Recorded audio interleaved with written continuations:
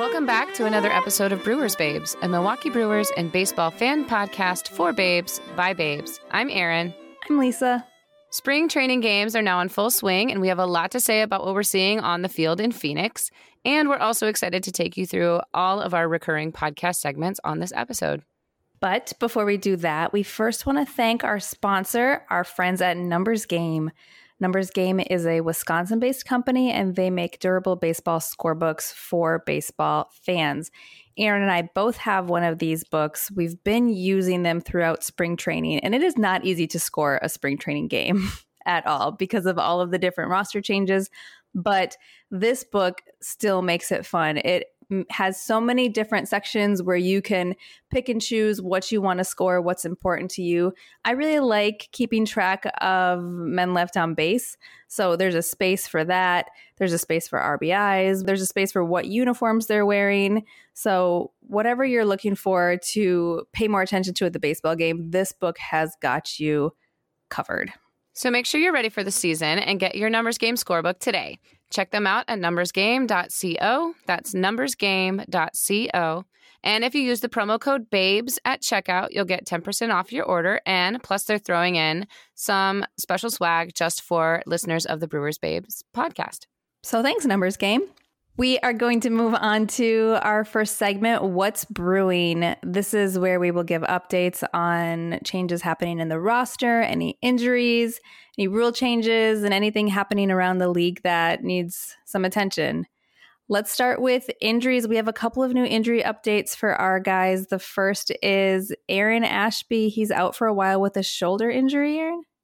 That's right. Aaron Ashby is out with a shoulder injury. We thought he was going to be out until mid-May, but now it's looking like it's going to be more like June. So it seems like it's a little more serious than they had originally thought. So as a result, we're going to be seeing Ethan Small in the bullpen as one of two lefty reliever options for us. So we should expect to see him getting some playing time at the start of the season while we wait for Ashby to get healthy. The other injury we have to report is Tyrone Taylor is out with a right elbow strain. We thought he was only going to be out for a couple of weeks, but it turns out that his injury is also more serious than they had originally thought. And now they're saying that it's possible that he'll miss the entire first month of the regular season. So he underwent a PRP injection in his elbow, just like the one Ashby got in his shoulder, which means he'll need a few weeks to recover from that and then rehab. But the good news is we've been seeing a lot of really great work from some of our outfielding depth in spring training games so far. Sal Frelick and Garrett Mitchell are both hitting the ball and fielding really well. And we also have Joey Weimer and Jesse Winker who could fill a spot too if needed. Yeah, our outfield is looking pretty good. I feel good about it. I do wish TT gets well soon because I like seeing him on the field. Definitely. Love that smile. Yeah.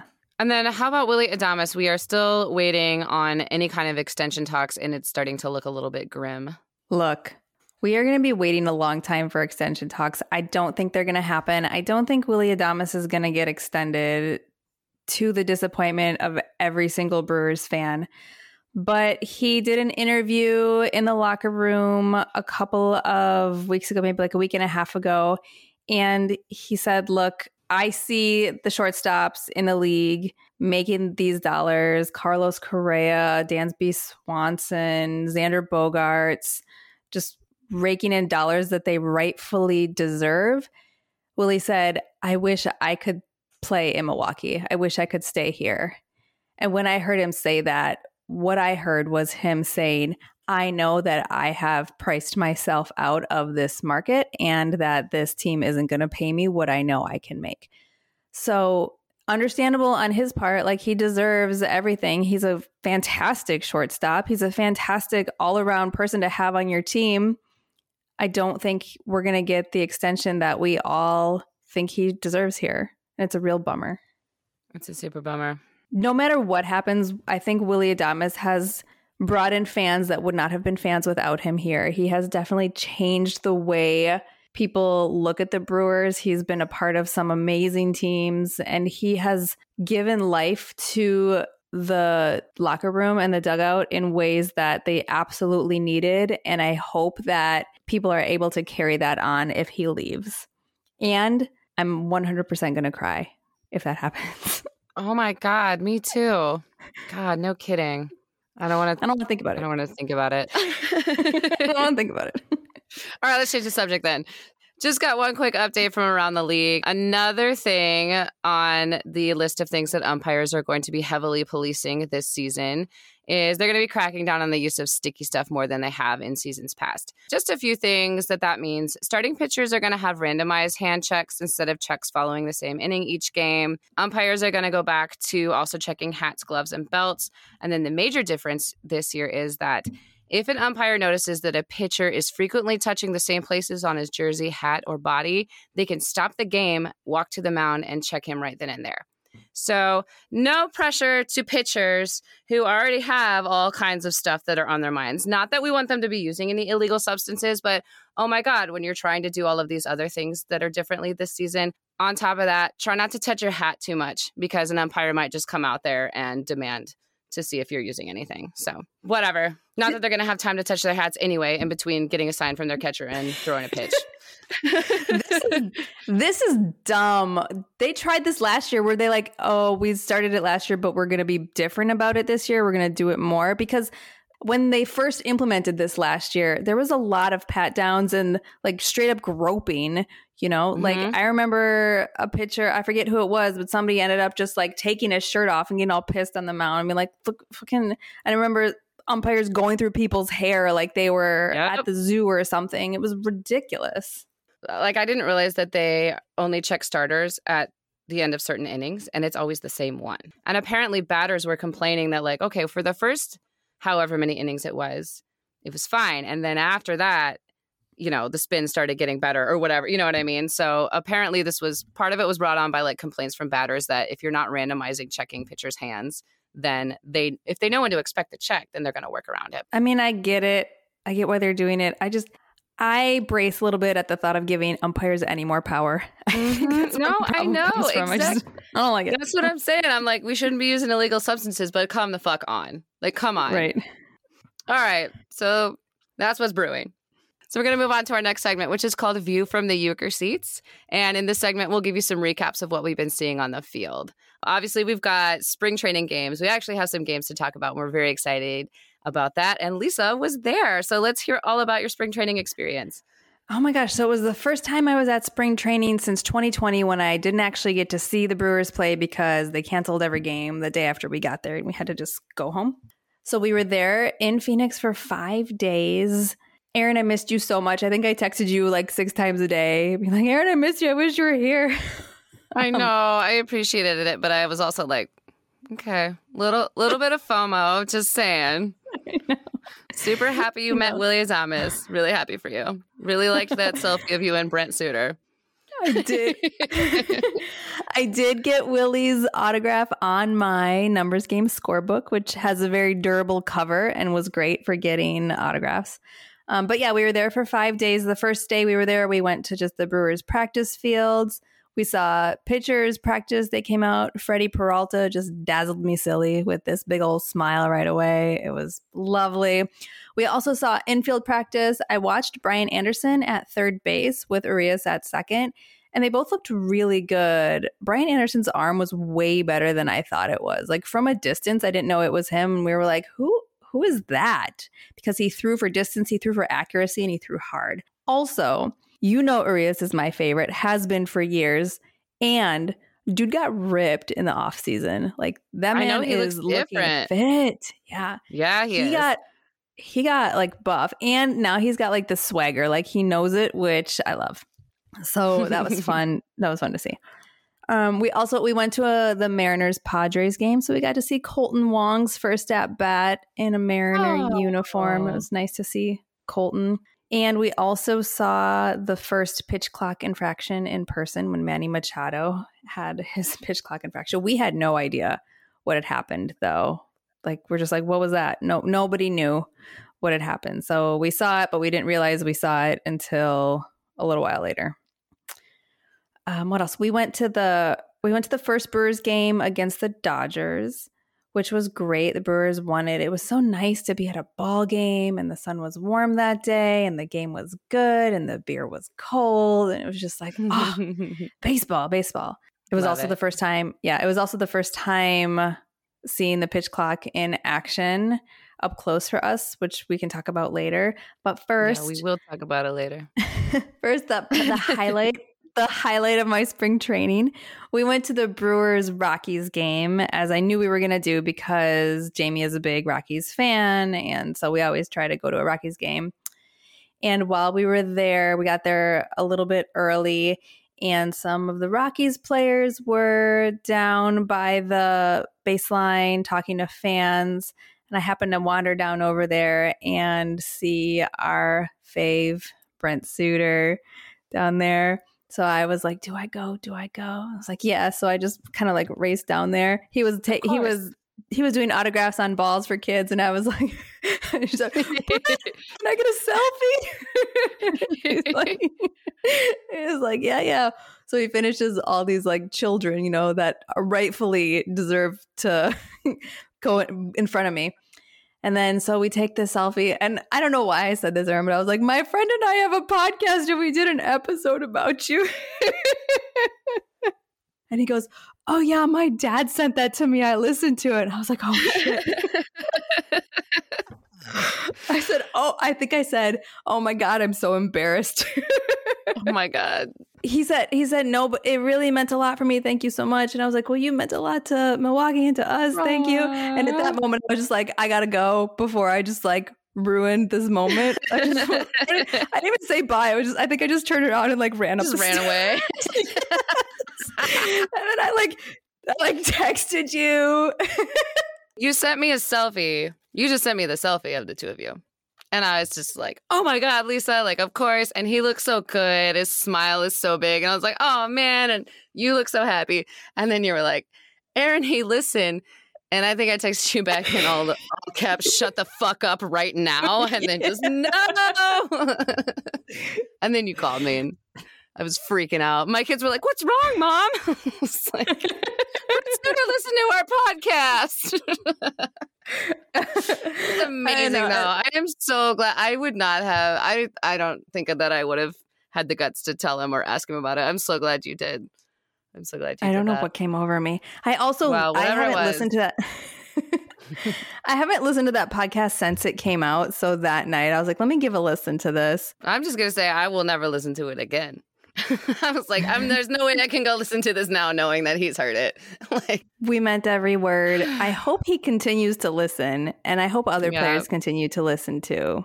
But that was a cool moment. I'm so happy for you. I'm really glad. That happened.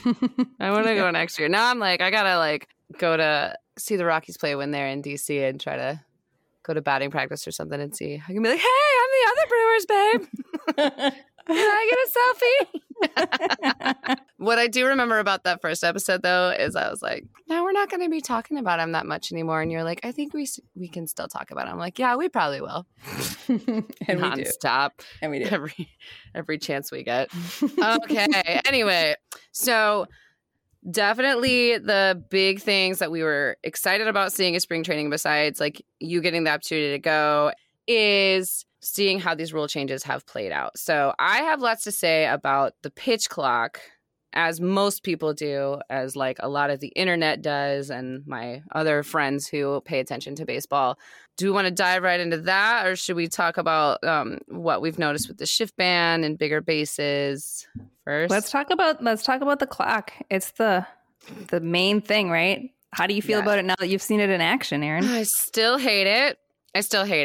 Okay, I watched the first game and I tried to score it, and I forgot about how hard like scoring a spring training game is anyway, because it's a new pitcher every inning, like the lineup changes, you know, a bunch of times. So like trying to keep up is already difficult. So taking that into consideration, I still felt like it was so rushed. I just felt like it went so fast. Like my head was spinning, you know what I mean? And that first game was 2 hours and 21 minutes long. That is so short. That shaved 40 minutes off of a typical length of a game. And it left me, like I said, it just left me feeling like stressed out. I am sure that I will get accustomed to the pace a little bit more, but I still really don't like it. And I've been thinking a lot about it. And I've talked before about the natural rhythm of a baseball game, the rhythm of an at-bat. This feels really rushed to me. It feels more robotic. It doesn't feel as natural. And one of the things that upsets me about it is that, like, I liked the pace of the ball game before. I liked that it felt leisurely.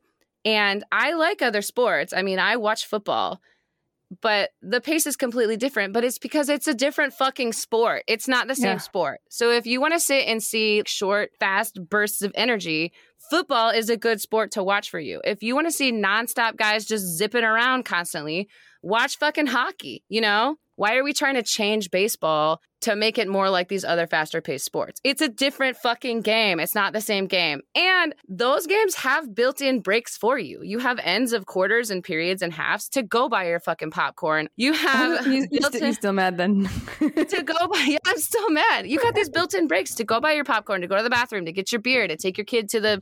you know, wherever the kids' play spot is at the stadium or whatever.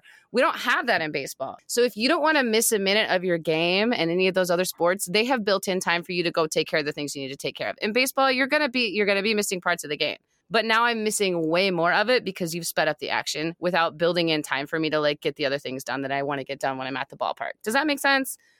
Yeah, I mean, it does.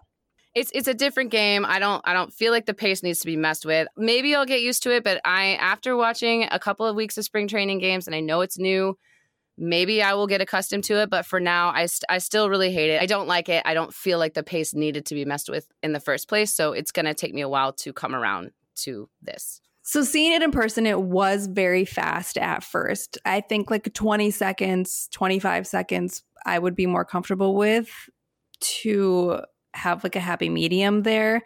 The thing that I hated the most about it was seeing the clock, because I don't know how it was on TV, but at the game, there was 4 different countdown clocks. So anywhere you looked, you were seeing a clock. I hated seeing it. I missed a couple of base runners breaking away to steal because I was focused on watching if the batter was looking up at 8 seconds. I don't want to see the clock. I think if there's an infraction, then you can show the replay and then we can all decide if it was an actual infraction. But I don't want to see the clock. That really, really, really bothered me. I didn't hate it for the reason I thought I was most going to hate it, which is that it puts too much pressure on the pitchers, which is what we talked about in our rules change episode.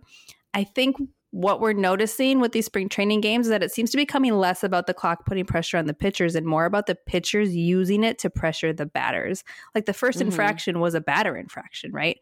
So when you think about it, it's like the reason the pace was slowing down so much was because of the batters, right? It was all their rituals. Remember Ryan Braun, like adjusting his gloves after every pitch, every time he took a pitch. And batters can't do that anymore. So once they're in the box, the pitcher owns them with this pitch clock. And then once the batter becomes a runner, then the power dynamic shifts because the runner can step off and try to force the pitcher to use up a disengagement, right? So I do like the balance of the power shift with this rule.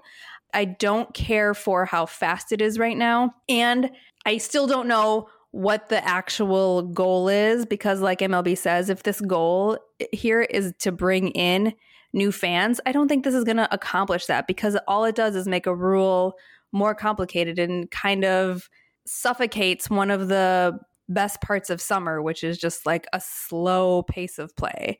But for strategy of the game, I don't hate it. That's an interesting point. You know, we've seen pitchers get rattled by trying to work the clock in different ways. Max Scherzer on March 3rd, he had a whole fucked up inning where like he got charged with a balk for trying to quick pitch. And then moments later, he got a double play erased for waiting too long to get the ball out of his hands. 2 seconds, by the way, 2 seconds too long. Yeah. So we can talk about that in a second. But like we have seen pitchers get rattled and messed up from something that comes from a pitch clock infraction. Corbin Burns used up his 2 pickoff attempts in his first spring training game. And I don't know if that got in his head, but I think he walked the go-ahead runner. I don't know if the fact that he was like worried about the pickoff thing rattled him in some way. I feel like we've seen issues that are associated with these pitch clock rules get into pitchers' heads. Yeah. I'm annoyed about this Scherzer thing because of this. So Scherzer, he pitched the ball after 22 seconds instead of 20, right? And then the play played out. It was a double play. That whole time happened. And then they had to go back and be like, no, now we have to go redo all of this bullshit, you know, because of 2 seconds. So what's taking longer? Right. You know, the fact that it took him 2 more seconds to get the ball out of his hands, or the fact that now we have to go replay all of this stuff and talk about the infraction and then like, you know, score runners and then put guys back on base where they're supposed to be and shit like that. You know what I mean? Like, Pace of play, maybe I can get used to it. This different dynamic that you're describing, maybe I can get into it. It's spring training. It's been 2 weeks. Pitchers are going to get used to it. Batters are going to get used to it. People are going to adjust what they're doing. And, you know, the world is going to go on, right? But here's what really fucking pissed me off. This pitch clock infraction that ended that Braves-Red Sox game on February 25th. So let me set the scene for you. It's a tied ball game. And it's spring training, so they don't do extra innings, so games end in ties. Bottom of the ninth, the bases are loaded. There's 2 outs, and it's a 3-2 count. The perfect storm. Can you think of a more high-stress situation for a batter to be in? Or a pitcher? A 4th ball was thrown by the Red Sox reliever, but instead of walking in the winning run, Cal Conley was called out on strikes because he wasn't engaged with the at-bat. He was in the box, but he wasn't engaged because his head was not turned towards the pitcher at the 8-second mark. So this ended the ball game in a tie instead of in a walk-off walk for the Braves. Nobody wants this. Who wants this? Fucking nobody. Nobody wants this. What I want is for this man to have enough time to take a fucking breath. Can you imagine this happening in a regular season game or a postseason game, ending a fucking rally? The bases are fucking loaded. They're trying to rally, man. They're going to rally and fucking walk off this game. How fucking exciting is that? Nope. You waited too long to get engaged with the at-bat. Nobody wants that. People booed. I'm booing right now. Fuck this shit. If this is how it's going to be, I am angry. If this is how it's going to be, fuck it.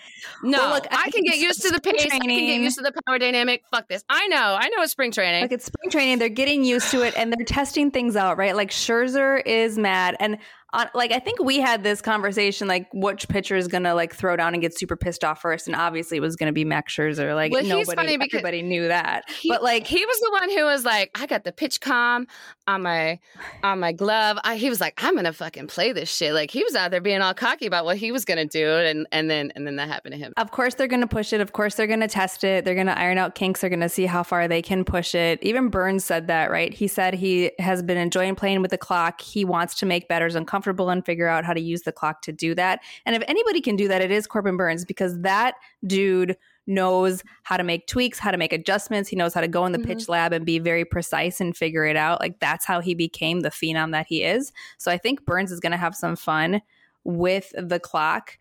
What I don't understand yet is it seems to be like it's kind of like a balk rule. Like, nobody knows exactly what it is, but sometimes an ump calls it and you can see it, and sometimes you can't. Like, Wandy Peralta had a 20-second strikeout the other day. Did you watch it? It was bonkers.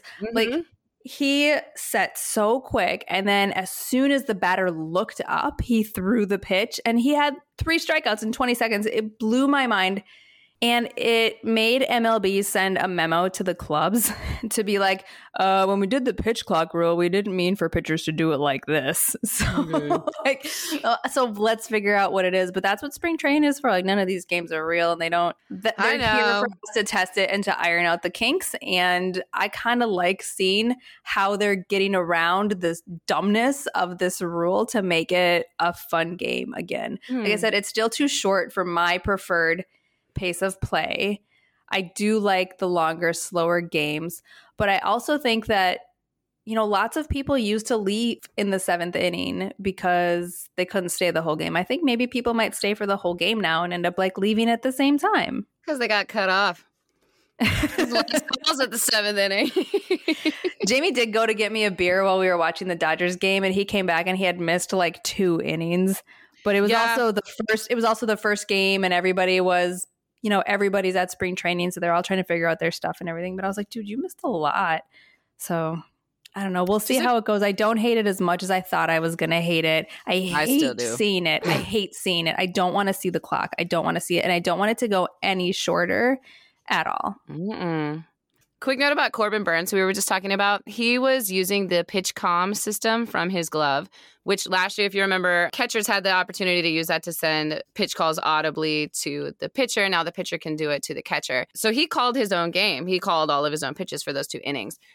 So he was asked about it afterwards, and he was like, yeah, I'm just testing it out. I can use it now.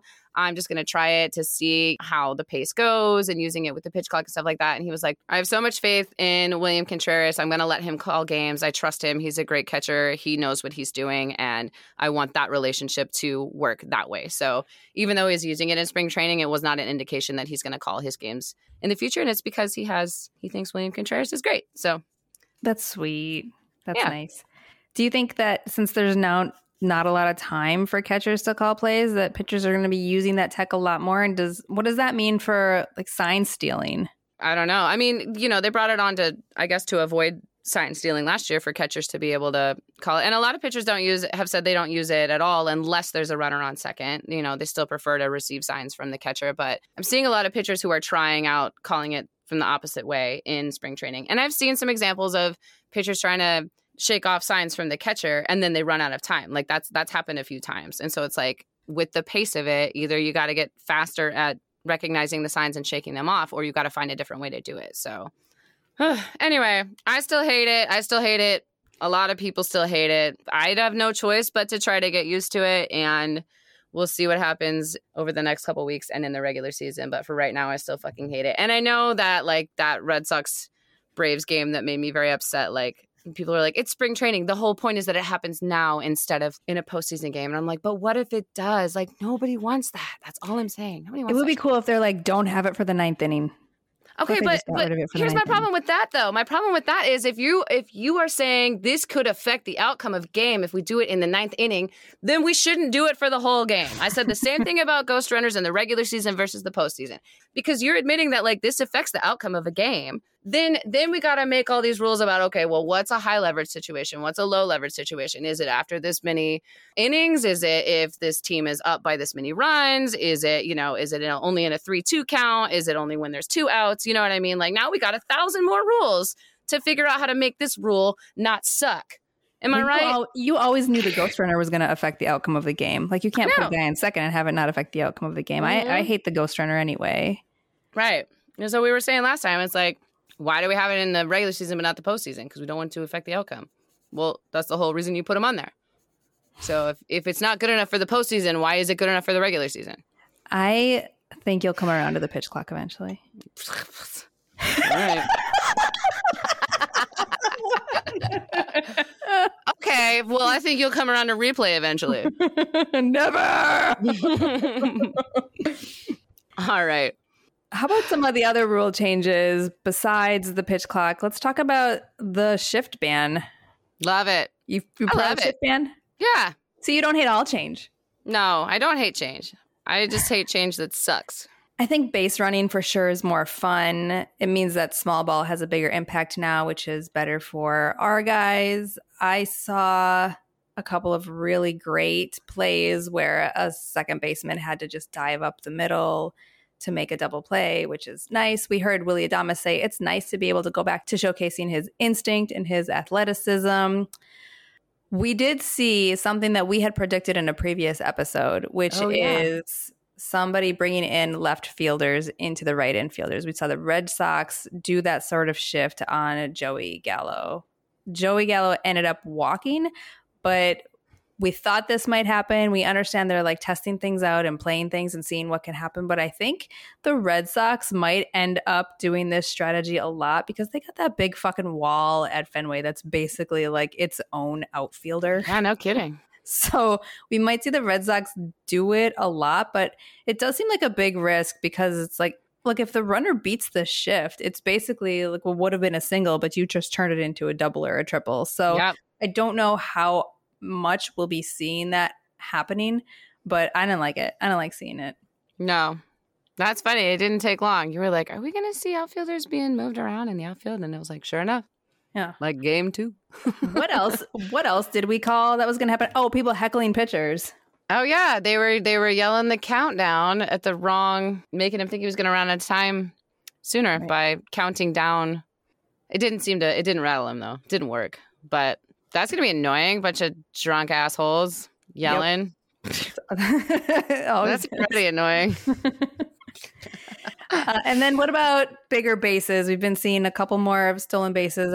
We don't really know if it's because of the bigger bases. Some people are making a big deal out of it. Some are not. I thought that the bases were going to be slanted on the sides, but they're not. They're just straight up and down. So you still have to just kind of touch the edge. But they seem good. I'm all for it. So, do we have anything else to say about what we'll be seeing in spring training? I think the only thing else that I would really want to talk about is Yelly, because every year people are like, is this Yelly's comeback year? Is this it? Is this it? And every year people are disappointed and upset by Yelly. And I think that this might actually be his year back. I think part of why people get upset about it is because our expectations of him are huge because of his huge contract. So anything less than his MVP performance looks like failure, even though it actually isn't, and he's still a very good player. He's struggling more than his MVP year, but he's had injury. I didn't realize this, but he only signed that big contract extension like 5 days before the pandemic started. So he started that extension with a short season, with a busted knee, with empty stadiums. And Yelly is the type of person who likes that fan energy. And I think it got him into a mental funk, right? But he spent his offseason, he said, unplugged. He didn't look at stats. He did some self-reflection offline, made some connections. He talked about how stepping away from all that has kind of cleared out some of this mental hangups and hurdles. And, baseball is such a mental game that I don't think we'll see him back at MVP level, but I do think that we'll see him step up as stronger and a stronger leader of the team. From what we can see, his swing looks back. He's looking more solid this year. So I think Yelly is going to have a great year. He did hit a leadoff home run on the first pitch. It was his first game. That was pretty exciting to see. Yeah, especially because Yelly's back. Especially because he usually always lets the first pitch go. Mm-hmm. Yeah. So I think it's good. I think he's older now. He has defined what his priorities need to look like. He has lessened sort of the pressure on himself, it seems like, and he seems really happy with where he is in his life. And that makes all the difference when you're trying to play this game. So I'm really excited to see him this year. For sure. And Yelly, put your socks up. I'll pull him up. Pull him up, babe. Man. Can we talk about some of these pulled up socks we've been seeing? Maybe we should get into the next segment before we start talking about hot guys. Okay, so the next segment we're going to do is our sausage race. This is another segment where each of us will choose a Brewers player that we are feeling this week, whether it's something they did on the field, off the field, whether they're looking especially good, whatever it is, we each pick a player and award them our sausage race win of the week. Erin, who wins your sausage race this week?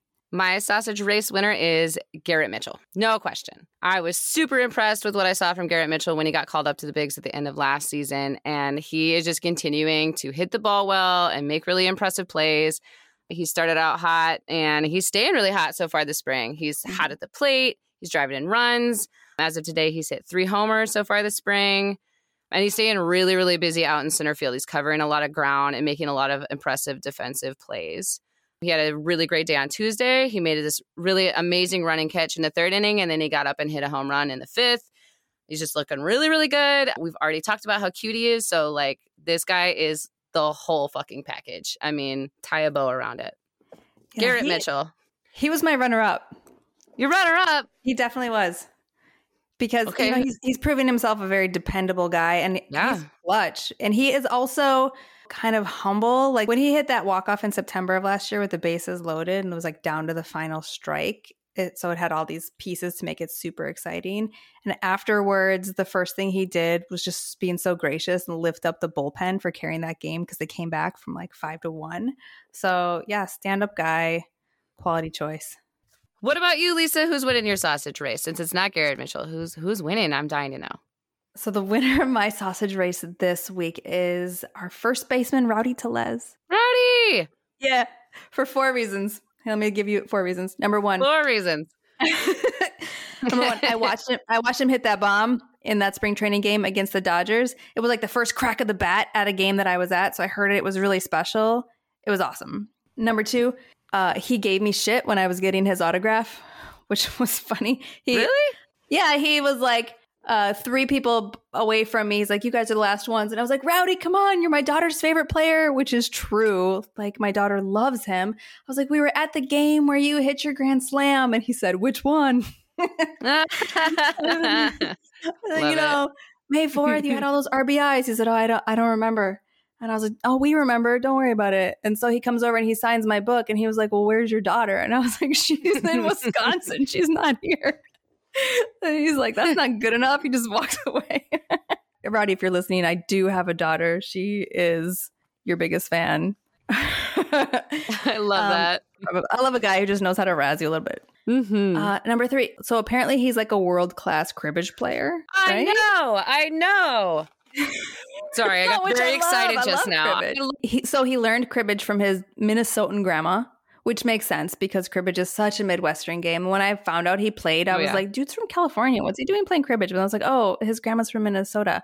So like that just makes me really happy. I read that he and Joey Weimer are up at 8 a.m. like dealing cards and playing, which is hilarious. And I love it. What did he say? He said he wanted to play against Wade Miley. Yeah. Wasn't it Wade Miley? Wade's like, Wade Miley's like, if you talk about how good you are, you're probably not that good.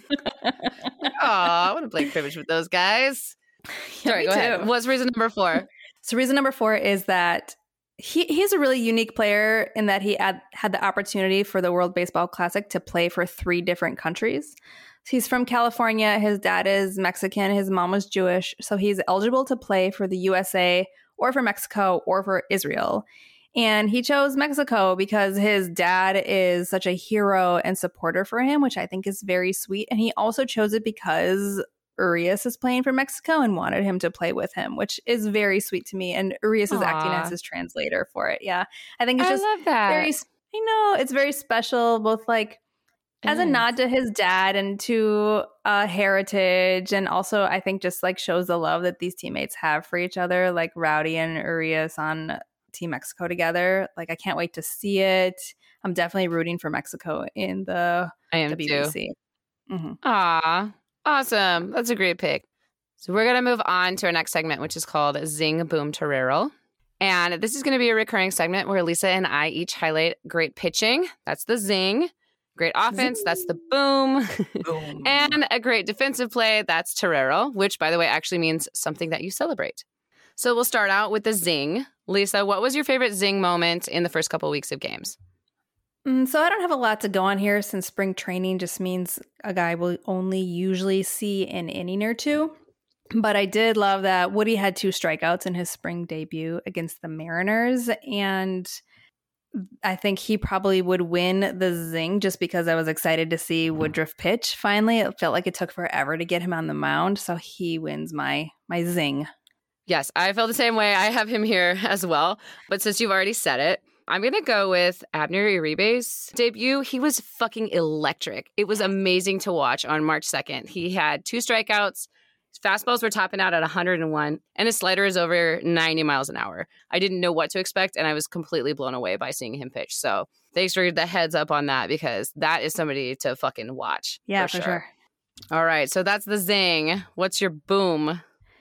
My boom was Garrett Mitchell hitting those 2 solid homers in the Cactus League opener because I was there and it was awesome. He gave the team some energy, some momentum. Being in the crowd for that first one was really awesome, and I loved it. Sent shivers down my spine and just like was everything baseball that I needed in that moment. Awesome. Love it. Mine is Rowdy Tellez. He hit a huge solo home run to right in the 3rd inning on February 28th. The sound of the bat hitting the ball was like boom. He hit it so far, it went over the lawn and it bounced into the neighboring practice field. I mean, this was a fucking bomb. So that's definitely mine because I can't think of anything else that compares to a boom in that way. Rowdy. Yes. All right. So zing boom. And now Torero. What's your favorite defensive play that you saw over the past couple weeks? So again, this is one that I saw in person because seeing any play in person is better than seeing any play on TV. With the shift off, like I said, we've already seen a lot of great infield action. But the play that I chose for my Torero this week was the first game that I was at against the Dodgers, where I saw Luis dive up the middle and grab the ball in the back end and flip it to Willie, who just aced it. to first for mwah, it was such an awesome double play to see. I loved it. That was like fun. You could tell the guys were having a good time, loving it. You could tell they had practiced that play. You could tell that Urias looks great at second base, just like we said he would a couple of episodes ago. I know it. So yeah, that's my Torero. That's awesome. I love that. Mine is from the game on Tuesday. There were actually two really impressive catches in a row. Garrett Mitchell made an amazing running catch at the wall in center field on a sac fly. But the one that I really liked right after that, Bryce Terang made this incredible leaping catch on a line drive hit by Hanser Alberto at the end of the inning. I mean, he leaped into the air and the force of the ball hitting his glove just like pulled him back. And like, this is just one of those catches that you watch over and over and over in slow motion because it's just so athletic and beautiful. And like, just to see him jump up there and like yank that ball down, I was like, fuck yeah. So that's mine. Amazing. Bryce Terang is going to be a superstar for us. Yes. So we're going to move on to our Fielder's Choice segment. This is, of course, where Lisa and I each choose a player who is not on the Brewers team that we want to highlight in this week's episode. So Lisa, who is your Fielder's Choice this week? My Fielder's Choice this week is George Springer. He was an outfielder with the Toronto Blue Jays, and you know that the Blue Jays have been my AL team of choice for the last few years. I love their aesthetic. I also have a special place in my heart for their shortstop, Bo Bichette, and I think they're fun to watch. But I've loved George Springer since he was an Astro, and he is one of the very few 2017 Astros that I give some grace to. He's an easy pick for this because he's like so damn easy to root for and admire both on and off the field.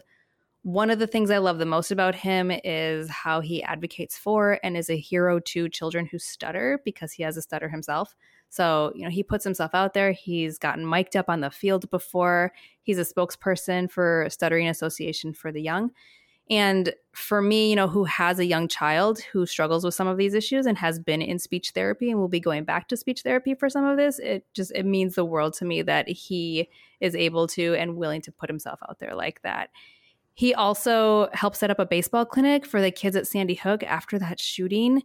And he donated $100,000 to Minute Maid Park employees during the pandemic. So a stellar guy all around, not to mention a fucking phenom on the field, right? We're talking like World Series MVP, 2 Silver Sluggers, 3-time All-Star, George Springer. He's one of those players is like, this is the reason I watch the game. And bonus, he's hella cute. He has like a smile for days. And you just look at him, you're like, that is maybe the nicest, cutest person I have ever seen in my life. Okay, so this is so wild because when we have our sausage race pick where, okay, we've only got so many guys on the Brewers team that the two of us can pick from, and we're watching the same games and we're seeing them on the field and we have these, connections with them. But the Fielder's Choice thing is like, there are a lot of men to choose from on 30 different Major League Baseball teams. And I swear to you, I almost picked George Springer. This is so fucking weird. What are the chances of us picking the same person? I was this close to picking him and I didn't. So like all the reasons you mentioned, obviously so wholesome, very lovable, very charitable and fun to watch and also super cute. Like I can't believe that we almost picked the same guy on our second episode, which did this. Ridiculous. But I picked his teammate. I picked Kevin Kiermaier, who is also an outfielder for the Blue Jays. He plays center field. Kevin Kiermaier played center fielder for the Rays for 10 seasons, and this year he's with the Blue Jays. He had some injuries last year, including a hip surgery, and so he only played 63 games, but he's gotten healthy, and the Blue Jays are planning on him being their everyday center fielder. And he's looking really good offensively so far in spring training. He's had 5 hits, including a triple. So clearly his hip isn't bothering him if he can leg it all the way out to third. And what the Jays are really after in his fielding abilities, there have been some renovations to Rogers Center in Toronto, which included lowering the outfield fence. So they need someone who can cover all that territory in center field, and that's going to be really valuable to them. I also read a cute story about him and how he really connected with fans over the seasons that he played in Tampa, including like developing some really strong relationships with a few that he saw at spring training every year. Like he like sent some woman flowers when her mother died and stuff like that. He's like, it's going to be really hard to leave. I've like got these great connections and moving from Florida up to Canada is going to be a huge change. And I just thought that was really nice. And that's something that we always try to highlight in players that we talk about is those connections that they manage to have with fans. So yeah, Kevin Kiermaier, the teammate of George Springer. That's So wild. funny. I know. That's ridiculous. I always think we're not on the same wavelength too, because there's I think we have the same taste, but and also he's a babe too. So yeah, he has those blue eyes and you're like, whoa, are those real? Sucker for blue eyes over here. No. Okay, so we love the Blue Jays outfield. Yeah, it turns out. That's what it is. So that brings us to our final segment, which is next week's lineup. The Brewers will face the Guardians, Royals, Cubs, Red Sox, and Diamondbacks in their next 5 spring training games. I am excited for the World Baseball Classic. I am going to root for Mexico because I'm rooting for Luis Urias and Rowdy Tellez. And I love that they're teammates there. I'm also rooting for the Dominican Republic because that team is stacked. Like, the odds are in their favor because that team is an incredible team that I really want to see all those guys play together. So I'm going to like those games. And Willie might make the starting lineup for that, maybe as second base. So can't beat it. Can't beat that. Definitely. I'm also very interested in seeing Japan play. Yu Darvish, Shohei Ohtani, Lars Nootbaar are all playing in Japan. And the way that Japan plays baseball is just different than the way the US plays baseball. And I'm not too familiar with it, but I know that they're really into small ball. They're into small mechanics. They're into base running, which are all the things that I love the most about the game. So I'm excited to watch Japan play and see what kind of baseball they can bring. Definitely. It's going to be fun. That's awesome. For sure. So that about wraps it up for this episode for us. But before we say goodbye, we want to thank again our sponsor for this podcast, which are our friends at Numbers Game. They are a Wisconsin-based company who make fantastic scorebooks that you've heard us talk about this episode and episodes past because we love them. If you don't score games or you don't know how to score games, we highly recommend that you start this season. It is such a great way to experience baseball. It's one of these traditions that's absolutely unique to the game. When you're keeping score, you just notice so much more about the game. You notice more about every pitch, every at-bat, all these little things that we love that make the game what it is. And for newbies, there's a scorekeeping guide included in every book to help you get started. So make sure you're ready for the season and get your scorebook today. You can check them out at numbersgame.co. That's numbersgame.co. And if you use the promo code BABES at checkout, you will get 10% off your order, and they'll throw in a couple of extra little goodies just for our listeners. So if you are a listener of our podcast and want to help us out, please do a couple of things. First, tell your friends to listen, and wherever you listen to us, whether it's Apple or Spotify or some other format, please subscribe, give us a like, leave us a review. It really means a lot to us to be seeing these reviews being written. And I'll just say it also means a lot to see how many people are actually listening to us. So we have folks from Wisconsin, from all over the state. We have folks from the East Coast. We have people from Germany. We have people from Mexico. We have folks from the UK listening in. Like, this is amazing. We're so glad to be able to be doing this project and sharing it all with you all, and just wanted to give you all a shout out and a thank you so much for listening to us. So you can find us on Instagram at @Brewers_babes. You can find us on Twitter at @BrewersBabes, or you can email us at brewersbabes@gmail.com. Thank you so much for listening. Bye, babes. Bye, babes. Come to my party if I had one